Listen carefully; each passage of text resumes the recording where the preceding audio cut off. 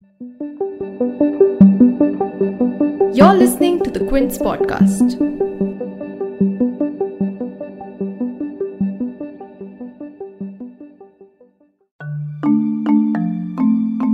The Citizenship Amendment Act, passed by Parliament on 12th December 2019, triggered waves of protests all across India.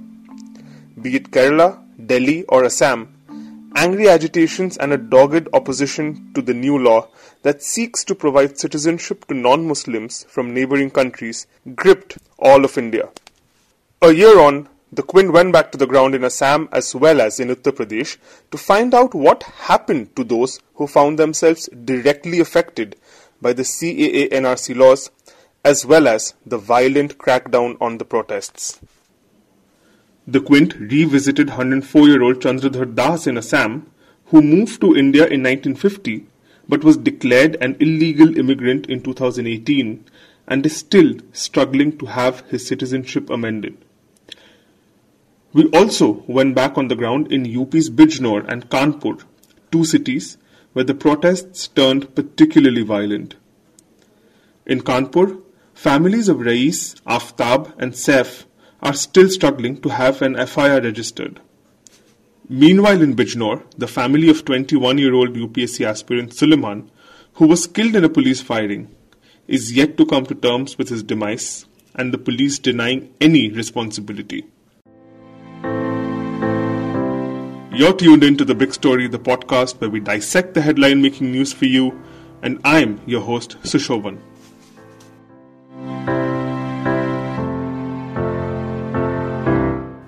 In Kanpur, the Quint's Aishwarya Iyer met the three families who told the reporter that before dying, their sons had told them that they saw the police shooting bullets at them. Relying on these claims, the family visited the police station several times to get an investigation into their son's death going.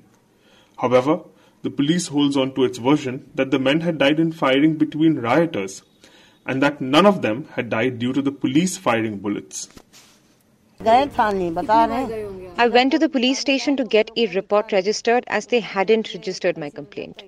They asked me how I knew it was the police who had shot him. I told them that my son told me before dying. Then how can I believe you that the police did not shoot him? The police can absolutely not say that they haven't killed my son. I can say it with assurance that they are the ones who did it. Not only did my son tell me, but there's also a video. In the video, the policemen are seen firing bullets. They're repeatedly saying, shoot them, don't let them go.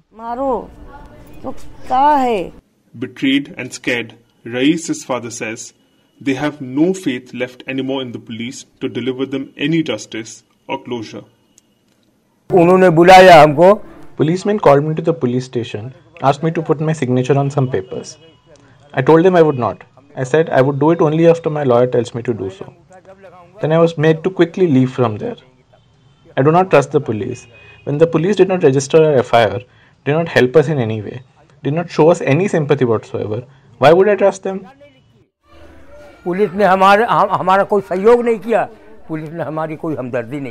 Ground reports are expensive. As we at the Quint try and bring you stories that matter, your support could give us the much needed impetus to widen our reportage and give a voice to the unheard. Join the Quint's membership program and boost our journalism. Your contributions will help us do what we do. Not only ground reports, but also investigative journalism and much more. The membership program is up open and available to any reader of the Quint. Go to thequint.com/plan selection and become a member right now. In a similar story, in the same city of Kanpur, Saif, who was shot in the abdomen, told his brother and friends that the police had shot him. His father, 62-year-old Mohammed Taki, told the Quint that he visited the police station 3-4 times in the past year, but was sent away each time. I went there, but no one listened to us. We were asked to leave from there and told our reports will not be registered. I went there 3 or 4 times. कितने बार गए होंगे आप? हम सब 3-4 बार हम लोग गए हैं. Across the country, the Quint also visited Assam, which witnessed the first wave of intense protests soon after the CAA was enacted, and continues to seethe in discontent over the legislation. The anger primarily revolves around the question of citizenship of lakhs who have been here for decades.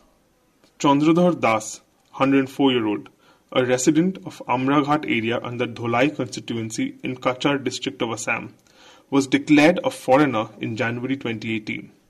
That's not all. The then 102-year-old Chandradhar Das was taken to the detention camp in Silchar Central Jail in May 2018. As his health condition started deteriorating, he was given bail after 3 months on humanitarian grounds. They took me to jail. I spent more than 80 days in jail.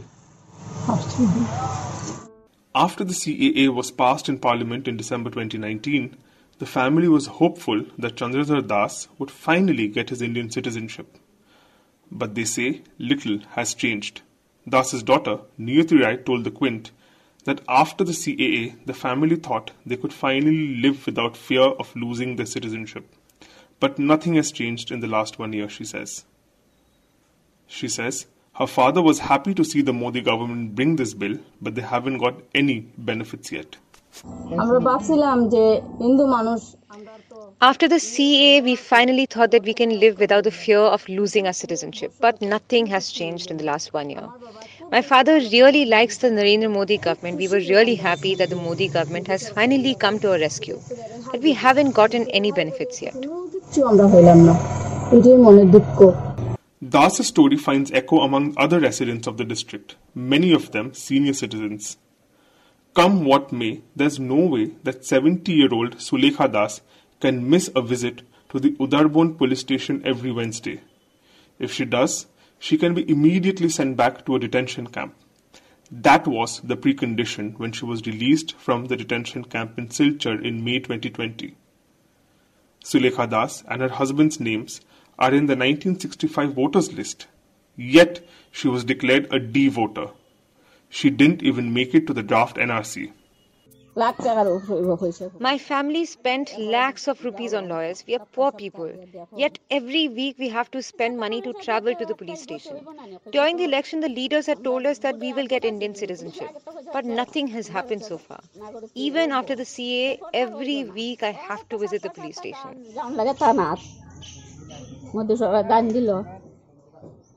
Back in Uttar Pradesh, the Queen visited another city, Bijnor, which had erupted as a hotbed of protests and police crackdowns.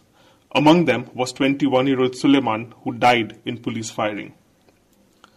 As part of a series, CAA, Lest We Forget, we returned to Suleiman's home to understand where the case stands and the pressure under which his family continues to live.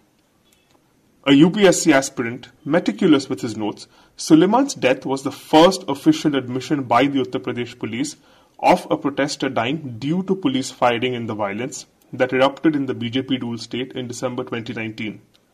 When Suleiman had died, the then Bijnor SP Sanjeev Tyagi had claimed while speaking to the media that a constable called Mohit Kumar, and I quote, had shot him in self-defense. However, Bijnor's special investigation team gave the 6 policemen named by Suleiman's family in the complaint a clean chit about 6 months later in July 2020. Suleiman's brother, 29-year-old Shoaib Malik, does not believe in the veracity of this SIT report that called Suleiman a rioter. They have not given us a copy of this SIT report. Who are they to decide that my brother was killed in self-defense when they shot him themselves? A court will decide if they are an accused or not, or they will decide for themselves. They have given themselves a clean chit. Is this how justice functions? We also wrote letters to the Superintendent of Police, Chief Minister and Prime Minister. Finally, a complaint was accepted on 28 December. If you like listening to this podcast, please subscribe to the Big Story playlist for episodic updates. We are live on Apple, Google Podcasts, Spotify, JioSaavn and the other popular podcast streaming platforms. For other podcasts, please log on to the Quinn website and check out our podcast section. For any feedback, send an email to podcasts@thequinn.com.